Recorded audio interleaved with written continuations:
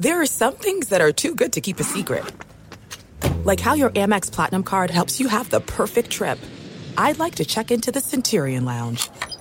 Or how it seems like you always get those hard-to-snag tables. Ooh, yum. And how you get the most out of select can't-miss events. With access to the Centurion Lounge, Resi Priority Notified, and Amex card member benefits at select events, you'll have to share. That's the powerful backing of American Express. Terms apply. Learn more at americanexpress.com/withAmex. What's up? This your boy Lil Duval, and check out my podcast, Conversations with Unc, on the Black Effect Podcast Network. Each and every Tuesday, Conversations with Unc podcast feature casuals and in-depth talk about ebbs and flows of life and the pursuit of happiness. Unlike my work on stage, I tap into a more serious and sensitive side to give life advice and simply offer words of encouragement, yet remind folks to never forget to laugh. Every Tuesday, listen to Conversation with Unc, hosted by Lil Duval on the Black Effect Podcast Network, iHeartRadio app, or wherever you get your podcasts. Presented by AT&T. Connecting changes everything. Getting ready to take on spring? Make your first move with the reliable performance and power of Steel battery tools. From hedge trimmers and mowers to string trimmers and more, right now you can save $50 on select battery tool sets. Real Steel. Offer valid on select AK system sets through June 16, 2024. See participating retailer for details. The volume. Get in on the action with the DraftKings Sportsbook, an official sports betting partner of the NBA. New customers who deposit $5 or more can get a no-sweat bet up to $1,000 back in bonus bets. How cool of a deal is that? All you have to do is download the DraftKings Sportsbook app now. It takes 90 seconds and use the code COLIN, COLIN. This is the best deal you're going to find. New customers, it's a no-sweat bet up to $1,000 if your first bet loses. How cool is that? Only at DraftKings Sportsbook. Code is COLIN. The crown is yours. Gambling problem? Call 1-800-GAMBLER or visit www.1800gambler.net. In New York, call 877-8-HOPE-NY or text HOPE-NY 467-369. In Connecticut, help is available. For problem gambling, call 888-789-7777 or visit ccpg.org. Please play responsibly. On behalf of Boot Hill Casino and Resort, KS, licensee partner Golden Nugget Lake Charles, 21 plus age varies by jurisdiction, void in Ontario. Bonus bets expire 168 hours after issuance. See sportsbook.draftkings.com/basketball terms for eligibility and deposit restrictions, terms, and responsible gaming resources.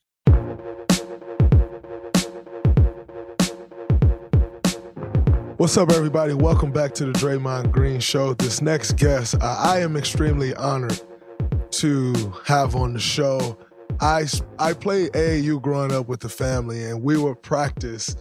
Well, before I played with the family, I played with the Michigan Mustangs, but then I played with the family, and we would practice at Detroit Country Day. And this guy right here is one of two guys who I'll say built Detroit Country Days, Jim. That's Chris Webber is the other guy. And this next guest that we have on, Shane Battier, who's an NCAA champion, two-time NBA champion, the sixth pick in the NBA draft, two-time All-NBA defensive second team, NCAA Final Four most outstanding player. Shane Battier, welcome to the show, my friend. Hey, my brother, appreciate you. Thanks for having me on. You know, the resume, you know, I tell my kids now I used to be somebody. So when I hear my resume, it makes me feel good because my kids don't believe I used to be pretty good. You know what's funny? Oddly enough, I have a 7-year-old son, and he likes to race me. He tell me, like, you're old, you're slow, daddy, you're slow. And I'm like, dude, I'm still out there running up and down the course, so I can only imagine what you have to deal with. Oh, my gosh. I coach high school basketball. My son's a sophomore, he's 15 years old. And, you know, I had to, you know, grab these kids by the collar a couple times this year and say, just trust me. If it worked against Kobe, it's gonna work for you. All right, just trust me. Just trust me on this. Absolutely, that's hilarious. That's hilarious. But I mean, just going back to high school, obviously, just mentioned Detroit Country Day.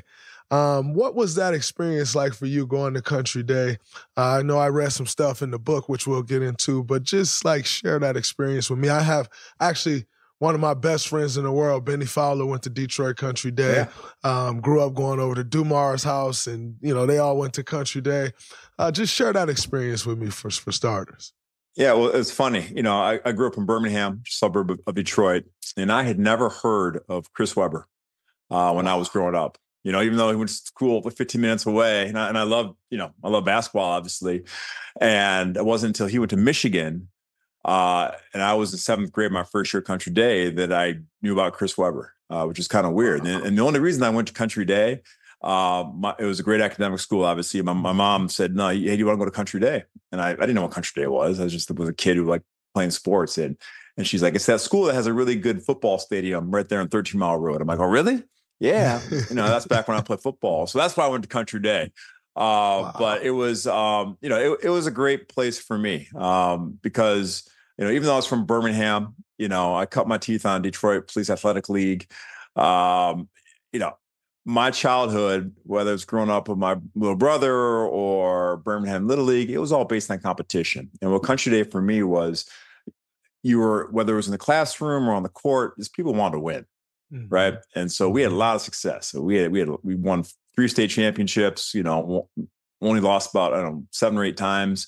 We had, 7, 8 guys who played in college, guys who played in the NFL, and everywhere that you look, you had someone who wanted to do big things. And so, for me, people always thought Country Day was, preppy kids from the suburbs of Detroit, but there were people just were competitive and wanted to do big things. And so for me, that was the most important thing. I got to play with both Chris Webber's little brothers, Jason and David, and 2 of my favorite people, teammates. They were unbelievable.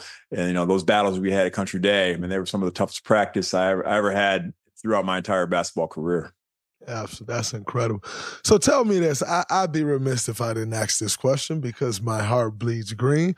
Why Duke, by the way, at a time where Mateen Cleaves is at Michigan State, Morris Peterson's at Michigan State, Charlie Bell's at Michigan State, why Duke over Michigan State? I can guess the academics, but I'm sure it runs deeper.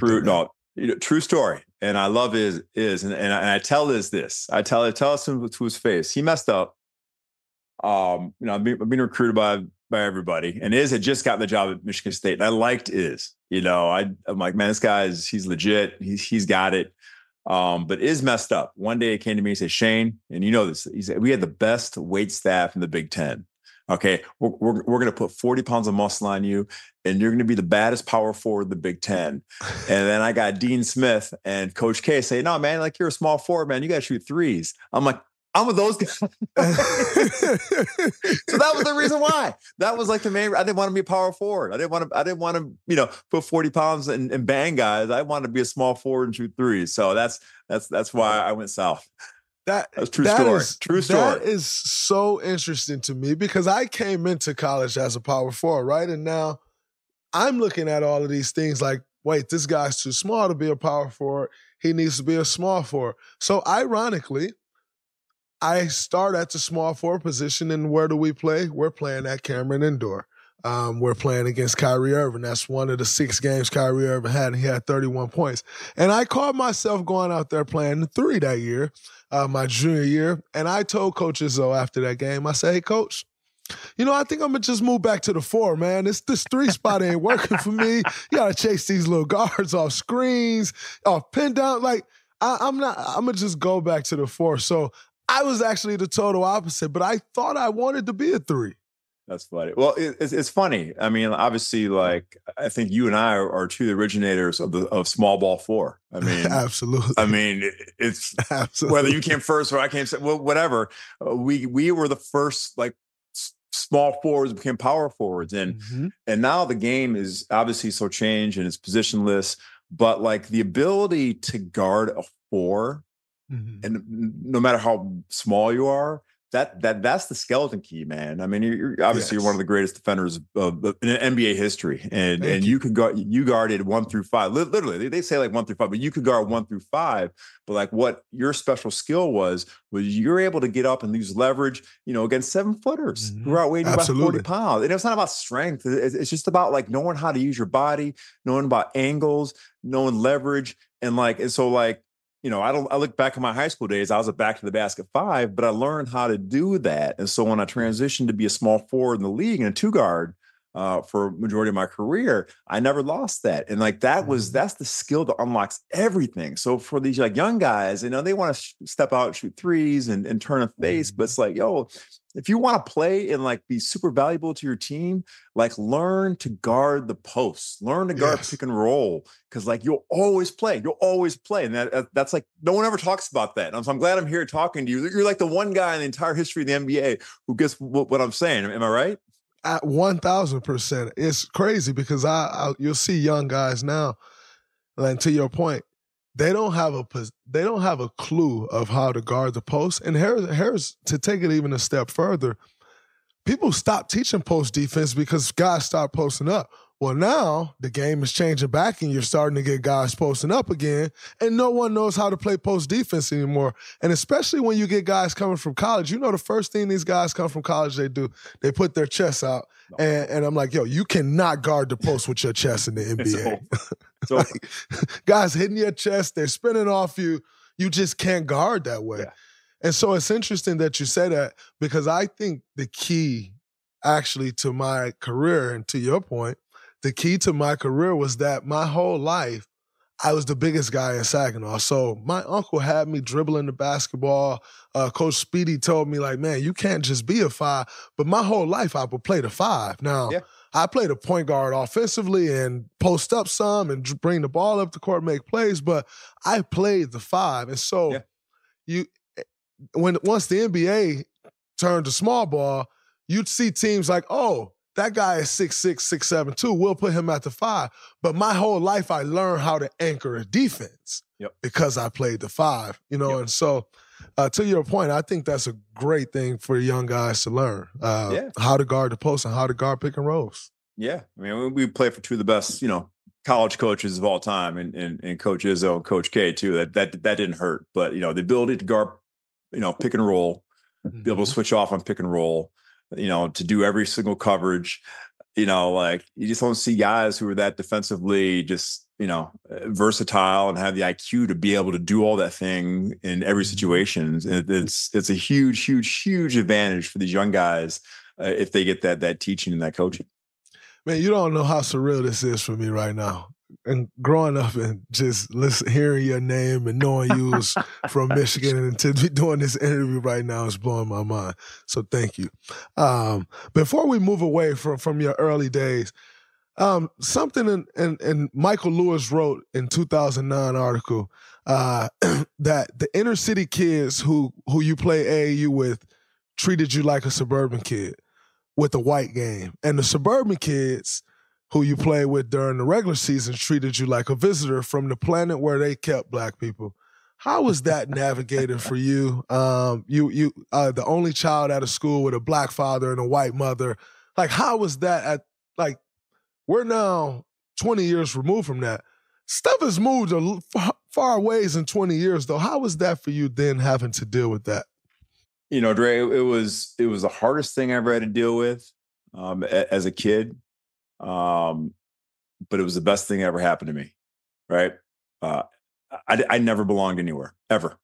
I grew up in Birmingham, but we were poor. I mean, I still remember what a government cheese sandwich tastes like. Like, I never had people, from my school to my house, because we had like holes in the roof when it rained. I was putting pots underneath the holes, and and so sports was the one place, and basketball especially, that I belonged. And I realized at a young age, look, when I win and I help my teammates and my friends win, they don't care that I'm, half black. They don't care where I'm from. They just know, hey, you can play. And that's the beauty of sports. And so I became obsessed with just winning. And it wasn't even about what I did. It was what do I need to do to help my team, my friends win? And so that was my entire game from literally from kindergarten all the way to my last day in the NBA. It was just man, I just gotta win. I just gotta win. And so, I had no one to talk to. This is before the days of, mental health was even invented, right? So no one's talking about the anxiety or depression back in the 80s. You just kind of sucked it up. And My parents couldn't understand. My friends couldn't understand. I just felt like alone and isolated. But the one place I made people respect me was on the basketball court. And so that was the most important lesson. And I learned this lesson when I was like in first, second grade that I carried with me throughout my career. And it's always about winning, man. That's all that matters. If you win, doesn't matter who you are. And so that was the hallmark of my entire career. So it was the hardest thing I ever had to deal with as a kid. But it was what made me who I am today still. Winning cures all. It does. I want to get into an early part of your career. I know everyone talks about the Miami Heat days, and rightfully so. That's where you won a championship. And that's always going to be the most respected, and we'll get into that.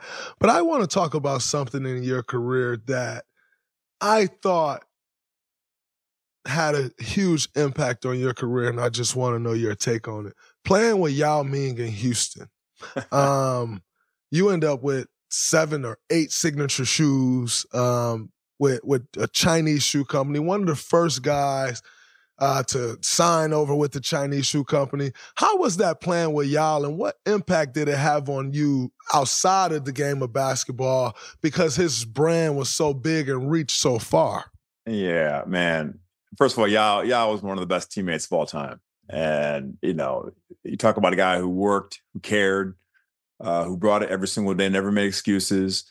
I mean, it was a superstar. I mean, he's every teammate's dream, every coach's dream. You saw how much stress he put on himself to carry really 2 billion hopes and dreams of his countrymen in China on his shoulders. And he did it with amazing grace. And even though he could never really stay healthy enough to sustain a long career, I mean, man, he was so good as a teammate. Like Yao could never really train in the summer, so he was always kind of like out of shape when he showed up to camp. But by Christmas, he finally got in shape. And for like 2 months, man, like I'm telling you, like Prime Shaq, like Dwight Howard, young Dwight, they couldn't do anything with him. I mean, he was like the best player on the planet. And then he got tired after about that 2-month run and it was fatigued and wasn't as good. But like for that 2 months, like no one could do anything with him. So first of all, he was an amazing teammate, amazing human being. I love him. Secondly, he brought me to a place in the world that I never thought I'd be. Every kid dreams about having their own shoe. And when I signed with Houston, Pete came to me and said, "Hey, we want you to be our international spokesperson." I never heard of Pete. All right.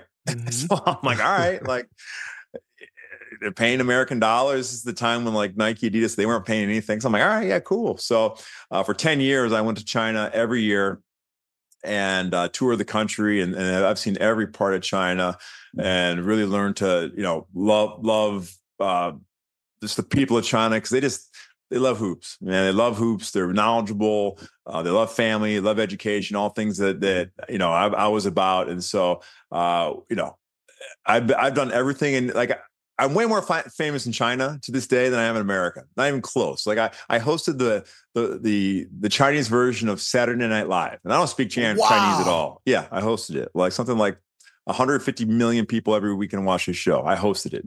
I was on Chinese Oprah. I have my own commercials. I have like 100-foot billboards. There's a statue somewhere of me in Beijing. I couldn't even tell you where it is. And so like the things I saw in China, it was nuts, but it was a great experience for 10 years. And I have Yao to thank. Do you ever go back there now and do some things there now, or have you not been back? I haven't been back since COVID. But okay. when I go back, when you go to China, everyone has a nickname.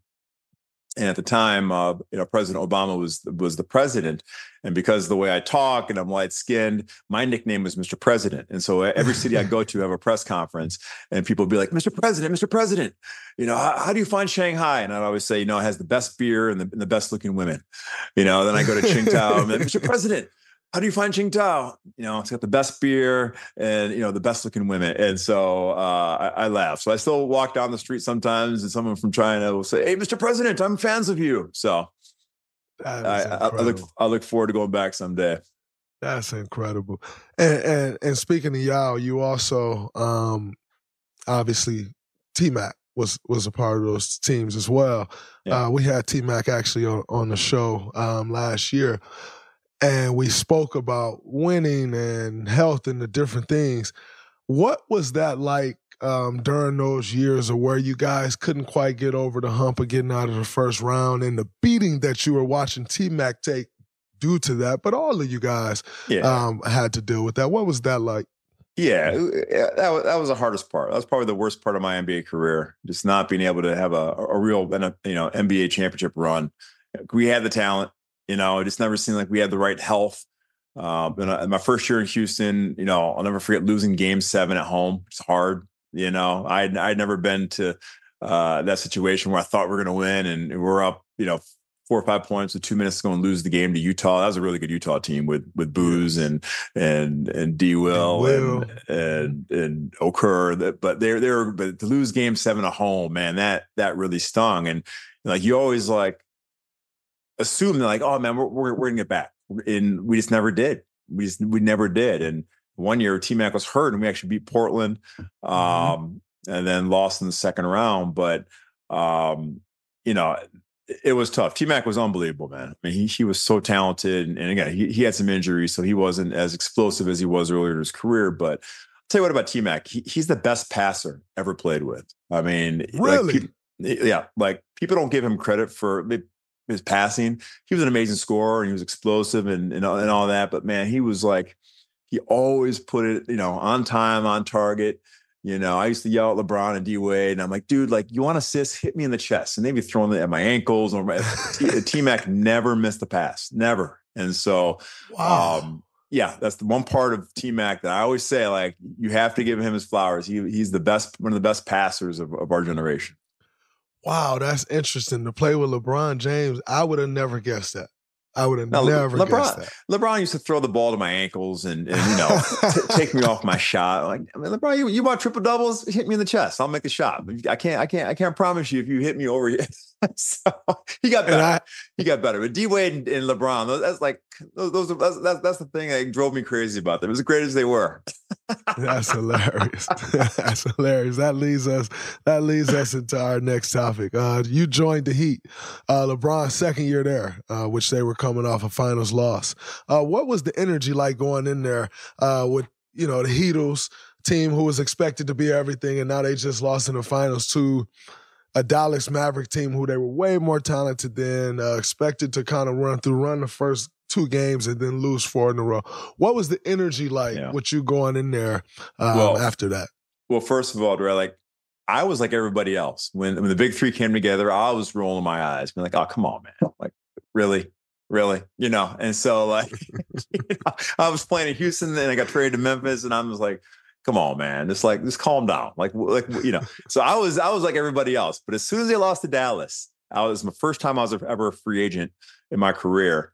And I'm like, I have never won a championship. They're going to win a championship. I should go to Miami. And that was my thinking. Mm-hmm. And so when I got there, and I was always like, I'm not a Miami guy. That's not who I am. I'm from, Midwest. I'm from Detroit.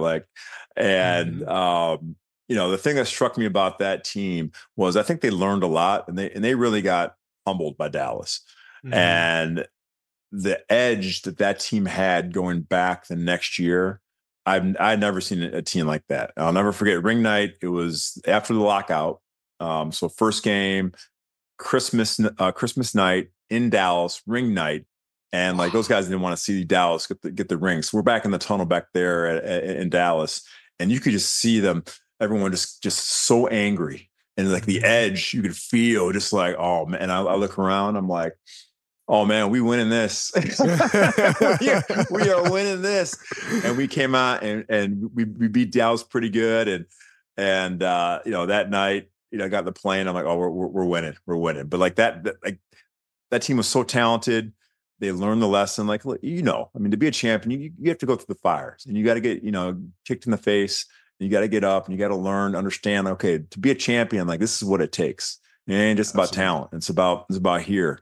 And so I like to think I was additive to that. But that team was so talented, but the hunger and the edge that team had was something I had never experienced. There are some things that are too good to keep a secret. Like how your Amex Platinum card helps you have the perfect trip. I'd like to check into the Centurion Lounge. Or how it seems like you always get those hard-to-snag tables. Ooh, yum. And how you get the most out of select can't-miss events. With access to the Centurion Lounge, Resi Priority Notified, and Amex card member benefits at select events, you'll have to share. That's the powerful backing of American Express. Terms apply. Learn more at americanexpress.com/withAmex. The wait is over. The Chi returns May 10th on Paramount Plus, and the stakes have never been higher. Everything changes on the South Side when a new threat comes to power in the Showtime original series from Emmy winner Lena Waithe. Battle lines will be drawn, alliances will shift, and danger lies around every corner, leaving everyone to wonder who they can trust. Visit ParamountPlus.com/The Chi to get a 50% discount off the Paramount Plus with Showtime annual plan. Offer ends July 14th. Subscription auto-renews. Restrictions apply. Hey guys, this is Matt Jones, Drew Franklin from the Fade This podcast. We got a great episode coming up. Picks in all the sports, football, basketball, we do them all. But here's a preview of this week's episode. Do you think it's more embarrassing to dye your hair or to have hair plugs? I don't think either are embarrassing if you're not trying to conceal it and act like you didn't. Okay, so you think if you just come out and go, I got hair plugs. Yeah, like check out these hair plugs. I mean, don't just walk around, tapping, hey, stranger, I don't want you thinking this is natural, but I mean. Do you have to do that with everyone you meet? Some people try to act like they, you know what I mean. Yeah, but I mean like John Cena got it. You know, when John Cena came back to wrestling, he had a bald spot, and now he doesn't. Mm-hmm. You think he should be required in all interviews to say, look, by the way, I covered up my bald spot? Yeah, I guess it's weird. I mean, you don't wear a sign or put a sign in your yard, but. All right, so what about toupees? Those are the most obvious. But let's say you're like Bill Self and you can get it to where it looks good. His is magical. I don't even know if his is a toupee. It is. I think he went into the future and had a procedure we haven't even discovered yet. And this episode was brought to you in partnership with DraftKings. To hear more, listen and subscribe to Fade This on iHeartRadio or wherever you listen to podcasts. We've all had a frustrating experience buying tickets, even me. You all know I love to go to concerts, shows, and it can be hard to find last-minute tickets. You shouldn't have to worry when you buy tickets to your next big event. Game Time is the fast and easy way to buy tickets to all the sports, music, comedy, and theater shows near you. I'm looking through the Game Time app right now, and it's really easy to find tickets at different price points. I know it isn't cheap to see the Dubs play anymore, but we got some fun matchups coming up versus the Lakers, the Mavericks, and more. Game Time is the only ticketing app that gives you complete peace of mind with your purchase. They have all-in pricing, so you know exactly how much you're going to pay. Plus, the Game Time guarantee means you'll always get the best price. Take the guesswork out of buying tickets with Game Time. Download the Game Time app, create an account, and use the code word GREEN for $20 off your first purchase. Terms apply. Create an account and use the code word GREEN, GREEN, for $20 off. Download Game Time today. Last minute tickets, lowest price, guaranteed. One thing that I thought was big and what it looked like, and here's what my question would be to you is, it seemed like one thing that really got that team over the hump and allowed that team to take off was it seemed as if D Wade kind of took a backseat. Like, Bron, listen, it's your show. You go out second fiddle in the sense now, people use it negatively. And if you want to win championship, your second option is just as important as your first option. Yeah. But it seemed like D Wade kind of took a backseat and let Bron go. Was that something that y'all discussed? Was it just like, did it just kind of come out? I think if you saw that team the year before and they lost to Dallas, there wasn't good flow. Mm-hmm. And it was almost like they were afraid to step on each other's toes, right? So it was like D Wade's turn, and then it was LeBron's turn, and it was CB's turn. From a basketball standpoint, it just seemed like they were always fighting against each other, right? So I think they came back the next year, and D Wade is he's one of the most, he's so cool, man. He's got all the confidence in the world where he knows what everyone's saying on the outside, but he had the confidence to say, dude, I'm a Hall of Fame player. I'm, a top 3 or 4 shooting guard of all time. I'm going to get mine. I'm going to be fine. Right. And so I don't think he stepped back, but I don't think he was concerned about whose team was it. And that's the hardest thing. I mean, playing with Clay and with Steph and Hall of Famers, at that level, I mean, you guys are all Hall of Famers. It ain't about one guy, right? And it's just I'm a dude. And at the end of the day, I'm gonna do what I'm gonna do. And so that was what D Wade and what CB and what Bron did. And just, I think that confidence in losing to Dallas allowed them to be the best versions of themselves. So let me tell you, like, those guys were motherfuckers, at different times in the year, like motherfuckers. And their greatness was unleashed because they just say, you know what, I'm a dude. I'm not going to worry about anything else. Mm-hmm. Right? Absolutely. I mean, is that what your experience was? 100%. It's funny because I actually use this analogy. Like one of the main keys to our championship is this. And Maverick will use this example, Maverick Carter. Maverick will say, I'm really tight with Mav. And Mav will say, man, I have a lot of respect for Clay. And this is when we're going through the runs. He said, I have a lot of respect for Clay. I'm like, man, tough as nails, right? Like he shoot the lights out the ball. And Mav's like, yeah, but no. The reason I have a ton of respect for Clay is, he said, because every night, two guys walk into the bar. It is Steph, it's Klay Thompson. And every night, Steph say, all right, there you see them two girls? I'm taking the pretty girl, and you got to take the ugly girl. He said, and every night, Klay say, all right, I'll take the ugly girl, let's go. And take one for the team. He's like, because as great a shooter as Klay is, he go and guard the best player, and yet he's never going to get the credit that Steph was. Not one time did he ever complain about it. Not one time did he ever feel like, man, I need to be this or I need to do that. Always confident in himself, always comfortable in his own skin, didn't care what anybody else had to say. And to me, that set a tone for the team because you're the second best player on the team. You're the second option. And you take that approach every single night. How can anyone else take a different approach? And I think that was, to your point, that was huge for us. Like, just Klay's demeanor and willing to, like, talked about it with Chris Paul. Klay going to guard Chris Paul and Klay going to guard Kyrie Irving and, like, all these guards. He could be like, no, I don't want to guard those guys. That Steph is. Now, every single night he did that, and it made such a difference in our team. It was for the better. I tell young guys all the time, I say, look, no one has ever asked me, how many points, did you score in your career? Couldn't tell you. Mm-hmm. Like, how many points you have in the finals game 7, Shane? No one's ever asked me that. No one ever. I get 2 questions about my career. They say, where do you keep your rings? And how do you decide which one you want to wear that day? Right. And so, like, when you win, they don't care about your stats. They just care that you were part of that team, and they care that you're a champion, and that's forever. Like what you did in that moment, you may have hit a big shot, but like no one cares about your stats. And so you want to be remembered, win, and be a part of it, and be on the floor. And legacy, that's legacy. Legacy takes care of itself. It ain't about the stats or the numbers you put up. 100%.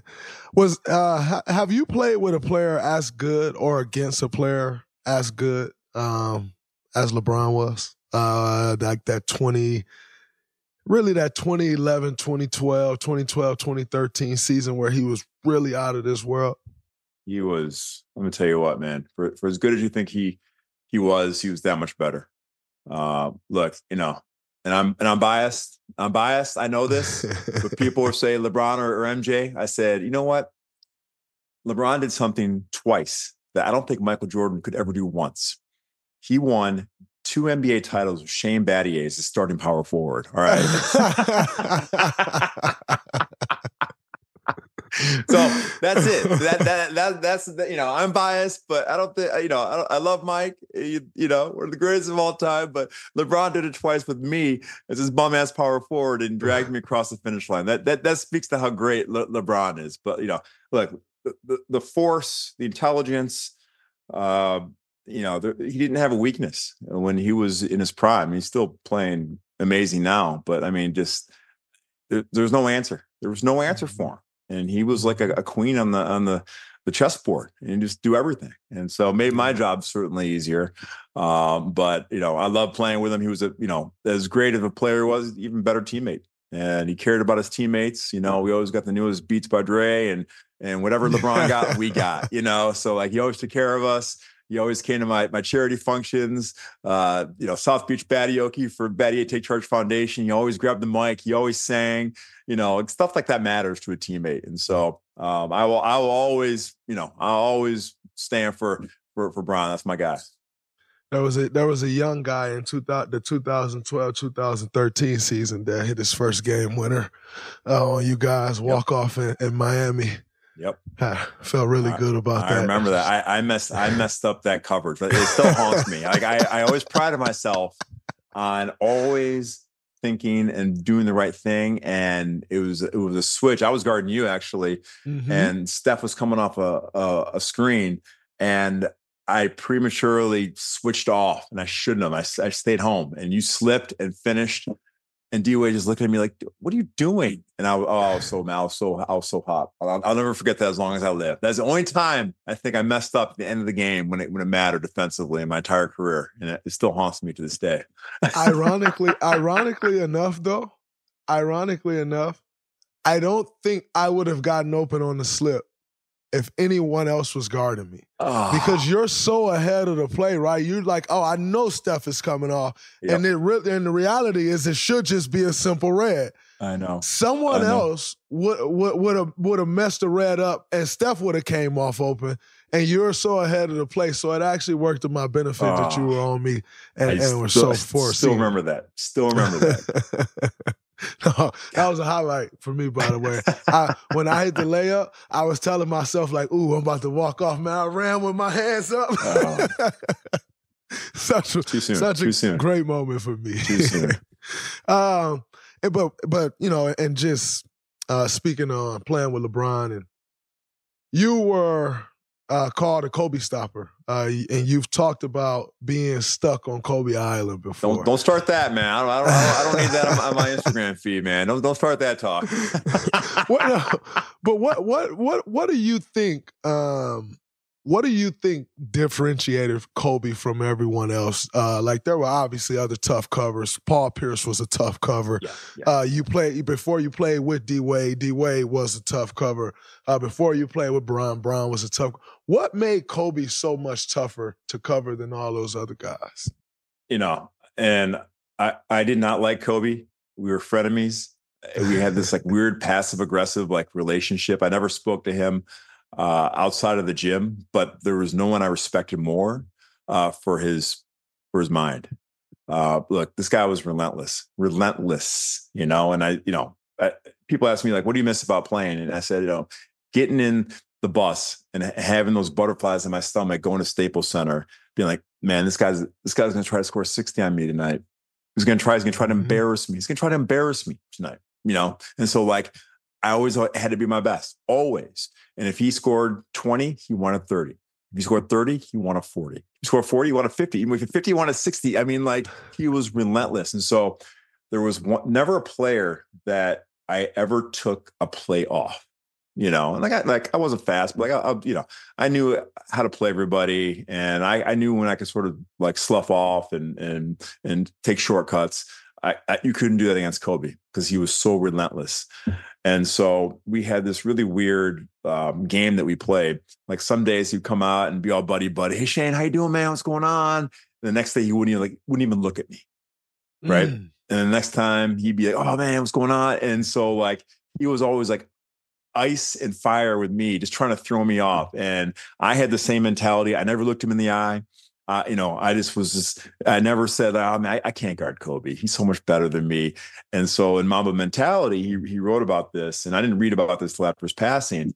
And his passing really affected me because I always thought I'd have this time to have this conversation with him. So when he passed, it really, really affected me. And I read his page in Mamba Mentality where he said, talking about guys who were Kobe stoppers. And he said, Shane never talked trash to me. Because he knew that it'd fire me up. And he never admitted that like he could guard me. He's like, but I saw that as false humility and I attacked him because of it. But I still respected Shane. I'm like, he's right. He's 100% right. So like he knew me without really even knowing me. And that's what was special about our relationship. And, we never spoke outside the basketball court. I didn't know him. He didn't know me, but like we knew each other and had this weird like dynamic on the court. And so for me, he was the pinnacle of competition, the pinnacle of excellence. And he always brought the best out of me. And that's why I love him. Absolutely. Which brings me to my next question. I'd be remiss if I didn't ask this because it's something that really gets under my skin. And you just mentioned it. Everyone nowadays, people have a good game and they're like, yeah, I channeled the Mamba mentality. And I'm just like, yo, stop it. Like don't do that. Like that's not okay. And by the way, if Kobe was still alive, I don't think y'all would be saying that because Kobe will call you out and tell you that's actually not it. But like, what do you make of all of these people going on TV? Like, yeah, I got the Mamba mentality. I'm doing this. Like, what do you make of that?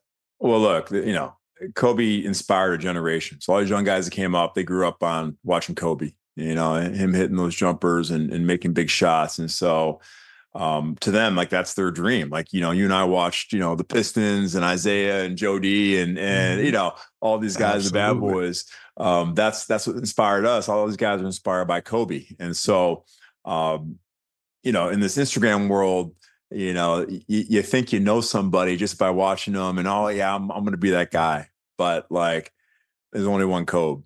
And there's only one person that puts in the work and understands the sacrifice, understands the discipline, understands, every single night what it takes. Right. And to me, that's what Mamba mentality is. It's a relentless pursuit of excellence.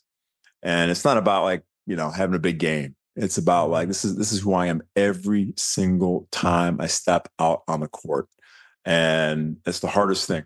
It's the hardest thing in life, hardest thing in basketball, to be that dude every single time you lace him up, right? And so, I think it's cute that these guys are paying homage to Kobe, but man, do it for as long as he did it at that level, for as long as he did it, and then maybe we can talk.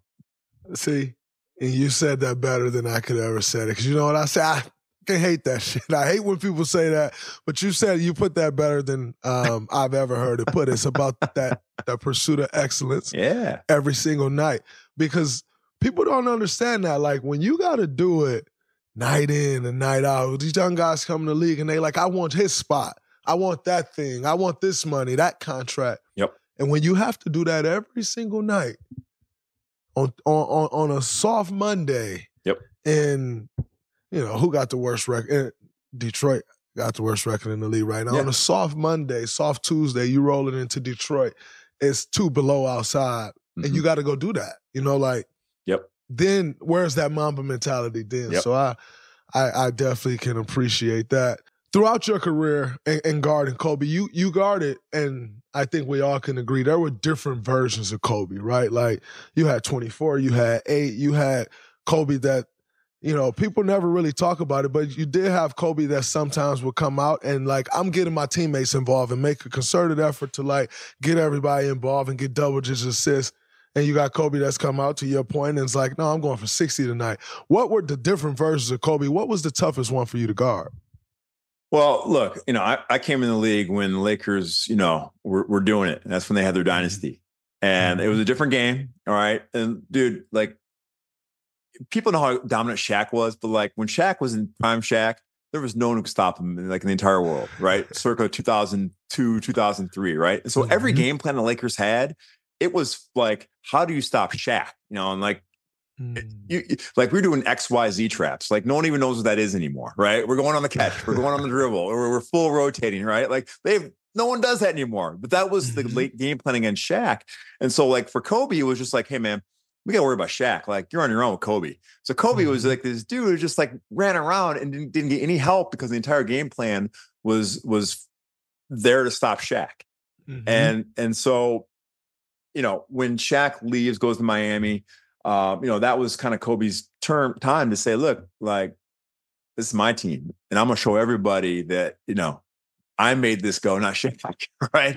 And so like when he had Powell, and Bynum and those guys and LO and those guys, I mean, he was a handful because not only was he like, had that much more knowledge and he was in his physical peak, but like he had an edge that he's going to show everybody that like this is about the Lakers are my franchise, not Shaq's, right? And so he just was a monster, and that was the toughest Kobe to guard because he was so hungry and he was playing for greatness, not just to win championship. And at the end, obviously, he was still doing it, and he was a handful. He didn't have the talent around him as much. So that was my favorite Kobe. He was a little easier to guard, but still a monster. Absolutely. I saw that you said when you played against him, it was like the ultimate chess match. And for me, who like to view myself a lot in your lane, where I can think the game and I have to use my brain to get one step ahead. I may not be as fast as this guy or may not jump as high as this guy, but I'm going to play harder than you and I'm going to outthink you. And you speak about that being an ultimate chess game. Would you say Kobe was the guy throughout your career that was like the one? There was no one else that you had to play chess with? Because for most people, I'm sure, a lot like myself, you can out-chess them no problem. Yeah. But then Kobe was that one like the toughest? Yeah. I mean, look, I would put in terms of just mental guys who mentally that were just a monster to guard. I put Manu in that category, right? He was a monster just mentally. Dirk was a monster. Paul Pierce was, you said earlier, man, he was a really tough cover for me, man. I struggled guarding Paul because Paul was super crafty, strong, had it all. Golly, I chased around AI. AI was like a monster. When I was a rookie, I played two guard. I had to chase him around, and he was like so smart because he was small but like so fast. And so there was a select few guys that you just knew every night. They're like, man, you got to be here. You got to be here. Yeah, it's hard work, but you got to be here every single play. And that was the fun part. With Kobe, as analytics came in the game, and like I got to learn, the weakness and strength of every single player. I would never say like I stop these guys, but I understood like what really got me beat and what didn't, right? And that was the difference as you get older and understand the math behind basketball. And so like I was willing, if Kobe wanted to hit 10 free-throw line jumpers against me, that was the best case scenario for me. And if he hit them, hey, tip your cap and move on. But if I put him at the line 15 times, or if I let him get to the hole and make plays, like that's on me. So like you just learn with certain guys, like, okay, look, I'm taking my medicine if he hits jumpers. Nothing you can do. He's that good. And once you do that enough, and over the course of a season, over the course of a career, that's how you stay away from like the huge games, game after game. These guys are going to bang you on the head every now and then, but at least you get a fighting chance to help your team and keep those guys under control. 100%. It was almost like, I know you said you try to make them take the tough long twos. You was on the analytics before it's a real thing. And now, in transitioning to life after playing basketball, you've kind of gone in that direction. How would you say you were using that in a sense then, but didn't quite know, or were you already aware of it and was using it then? No, like I learned that in Houston, from Sam Hinkie, Daryl Morey. And, the way that they talked about analytics to me, which made sense. I like playing blackjack. And they're like, you got to think about basketball like blackjack, right?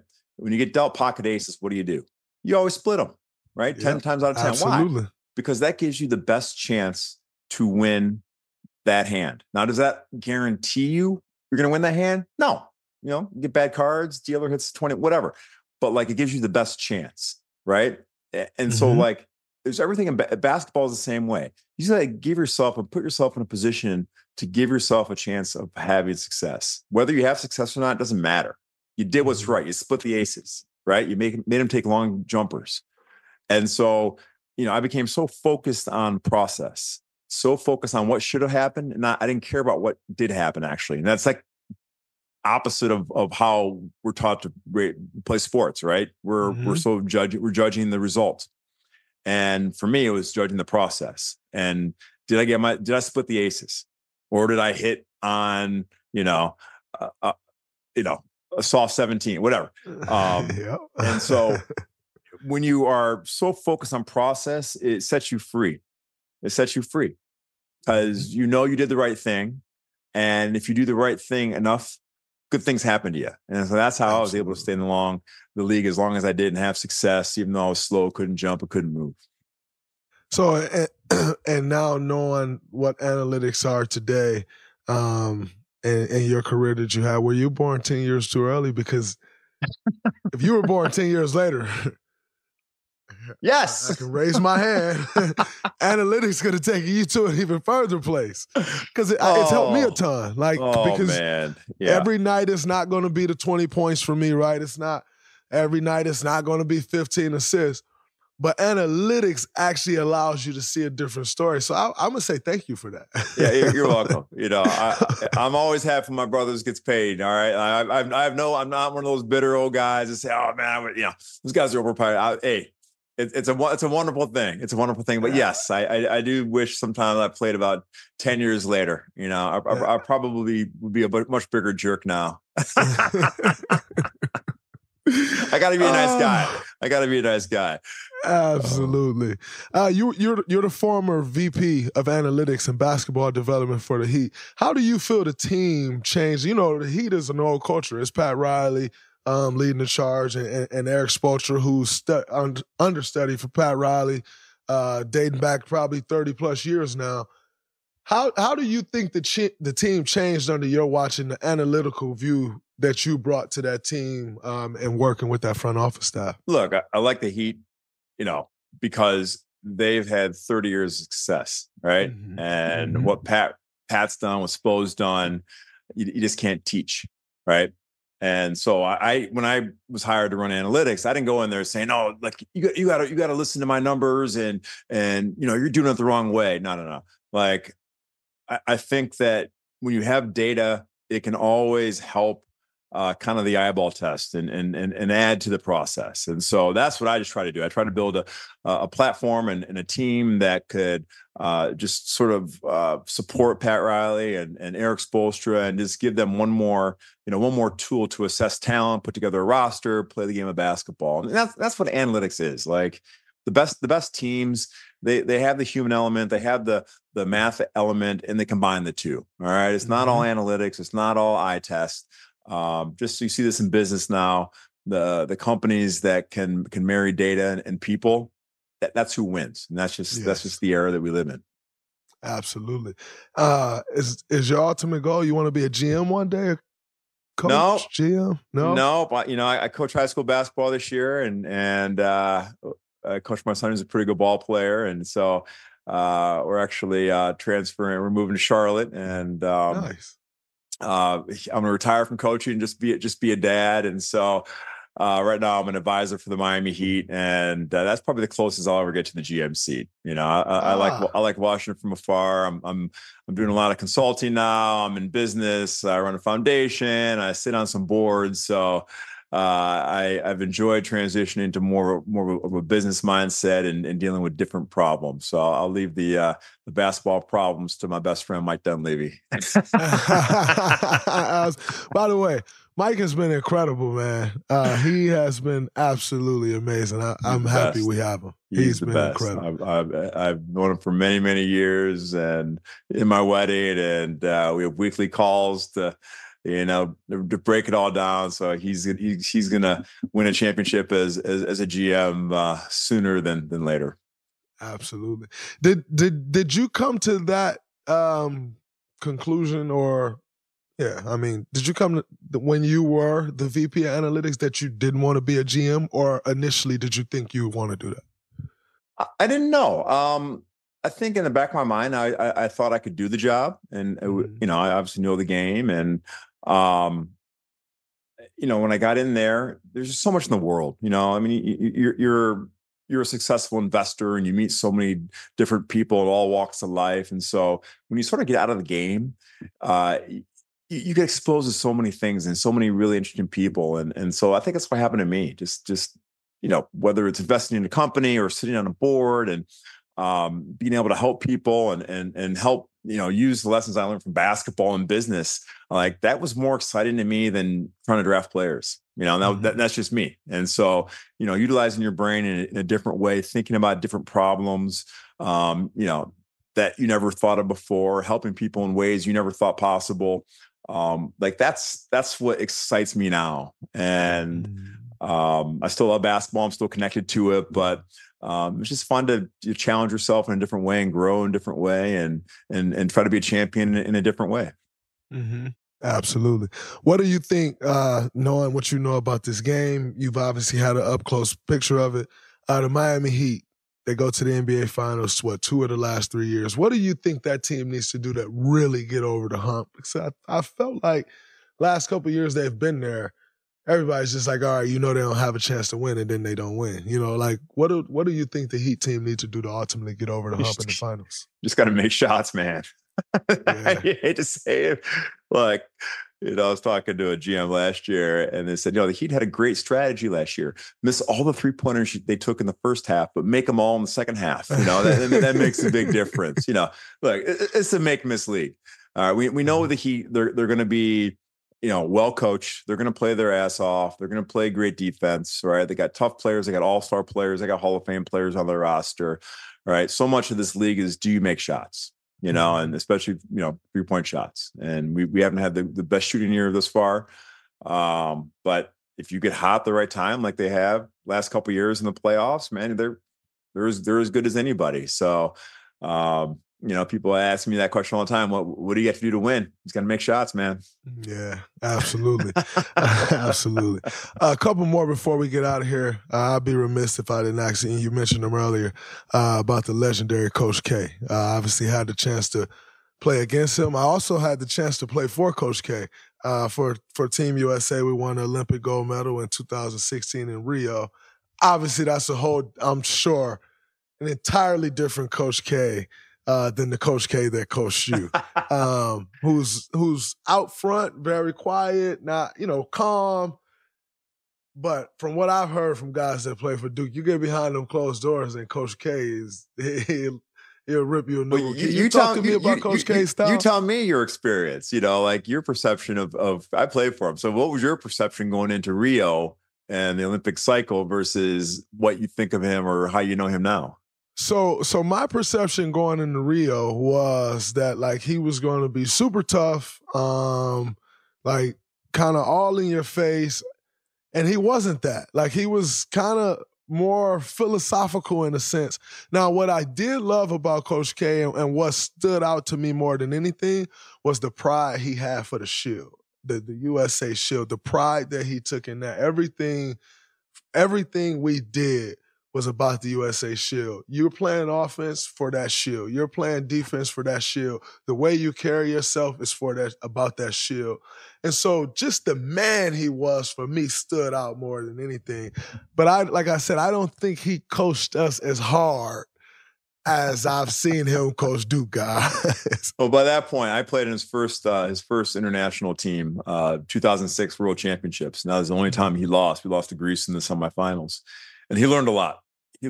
So I think, mellow is the wrong word, but he learned how to deal with, Hall of Fame players much better than maybe he did back in 2006. But, what made Coach K, in my mind, the greatest coach of all time is it was never about wins and losses. You didn't talk about we have to win this game or we have to win this quarter. It was always about standards, right? And this is the standards of Duke basketball. And this is the only thing that we'll accept. This is the standard of USA basketball. We're not going to accept anything less than this. And as long as we play to those standards, wins takes care of themselves. And that was, we won 131 games and lost 15 in my 4 years. And we didn't talk about, hey, we have to win this game once. It was about we had to play to the standard of Duke basketball. And every person that came through the doors as a freshman, they learned, okay, this is what we expect to be. I'm sure it's no different than Coach Izzo, walking in the Breslin Center. This is who we are. And this is what we do, this is how we act, this is how we train, this is how we think, this is how we talk to each other. And, when you do that over the course of multiple recruiting classes or years, that's the culture. And after a while, it's work to maintain that culture, but expectations, that's the most important thing. And so that's what I learned about Coach K, and it's always having a high standard for yourself, expecting the most out of yourself, and being part of something larger than yourself is much more important than any individual contribution that you can give. And after, I think, 40 years, a couple years ago, Coach K stepped down, and another one of your Duke brothers takes over, Jon Scheyer, who's the head coach.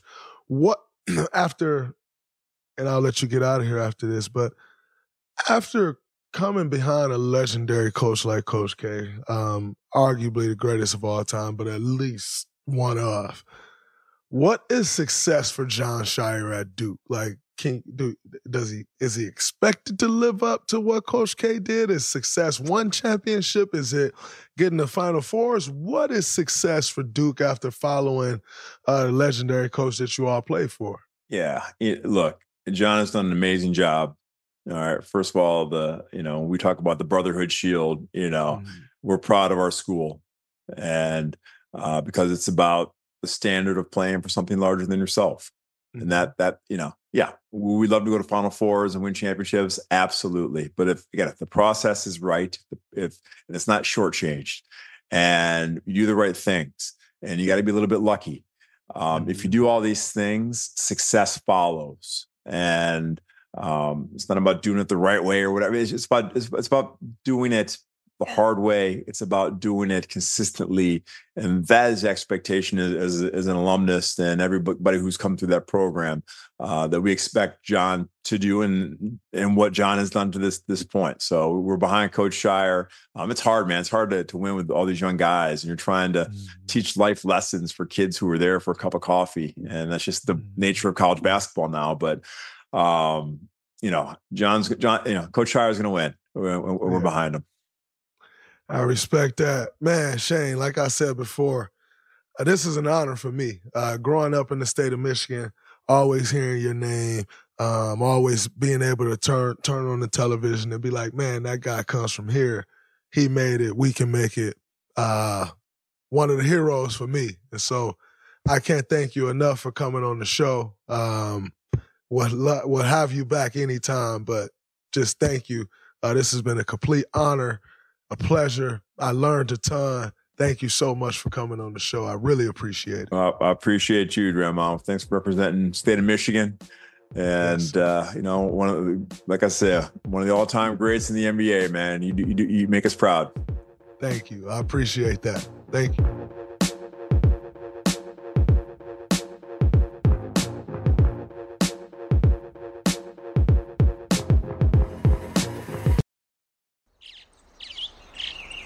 Getting ready to take on spring? Make your first move with the reliable performance and power of Steel battery tools. From hedge trimmers and mowers to string trimmers and more, right now you can save $50 on select battery tool sets. Real Steel. Offer valid on select AK system sets through June 16, 2024. See participating retailer for details. Open a limited-time 11-month certificate at Kemba Financial Credit Union. At 5.25% APY, it's more than triple the national average, plus it's a safe and secure way to grow your money. Visit your local branch or kemba.org/cb for details. Offer expires May 31st, 2024. APY equals annual percentage yield. Restrictions apply. $500 minimum and $250,000 maximum deposit. Advantage status required. Comparison based on bank rate average. Federally insured by NCUA. This is it. We've got an Amex Platinum Pro on our hands, ladies and gentlemen. We haven't seen anyone relax like this before in the Centurion Lounge. Is he connecting to complimentary Wi-Fi? Oh, my! Look at that! He is! And you will not believe where he's going next. The Amex dedicated card member entrance for the win! Unbelievable! When you get travel perks with Amex Platinum, you're part of the action. That's the powerful backing of American Express. Terms apply. Learn more at americanexpress.com/withAmex.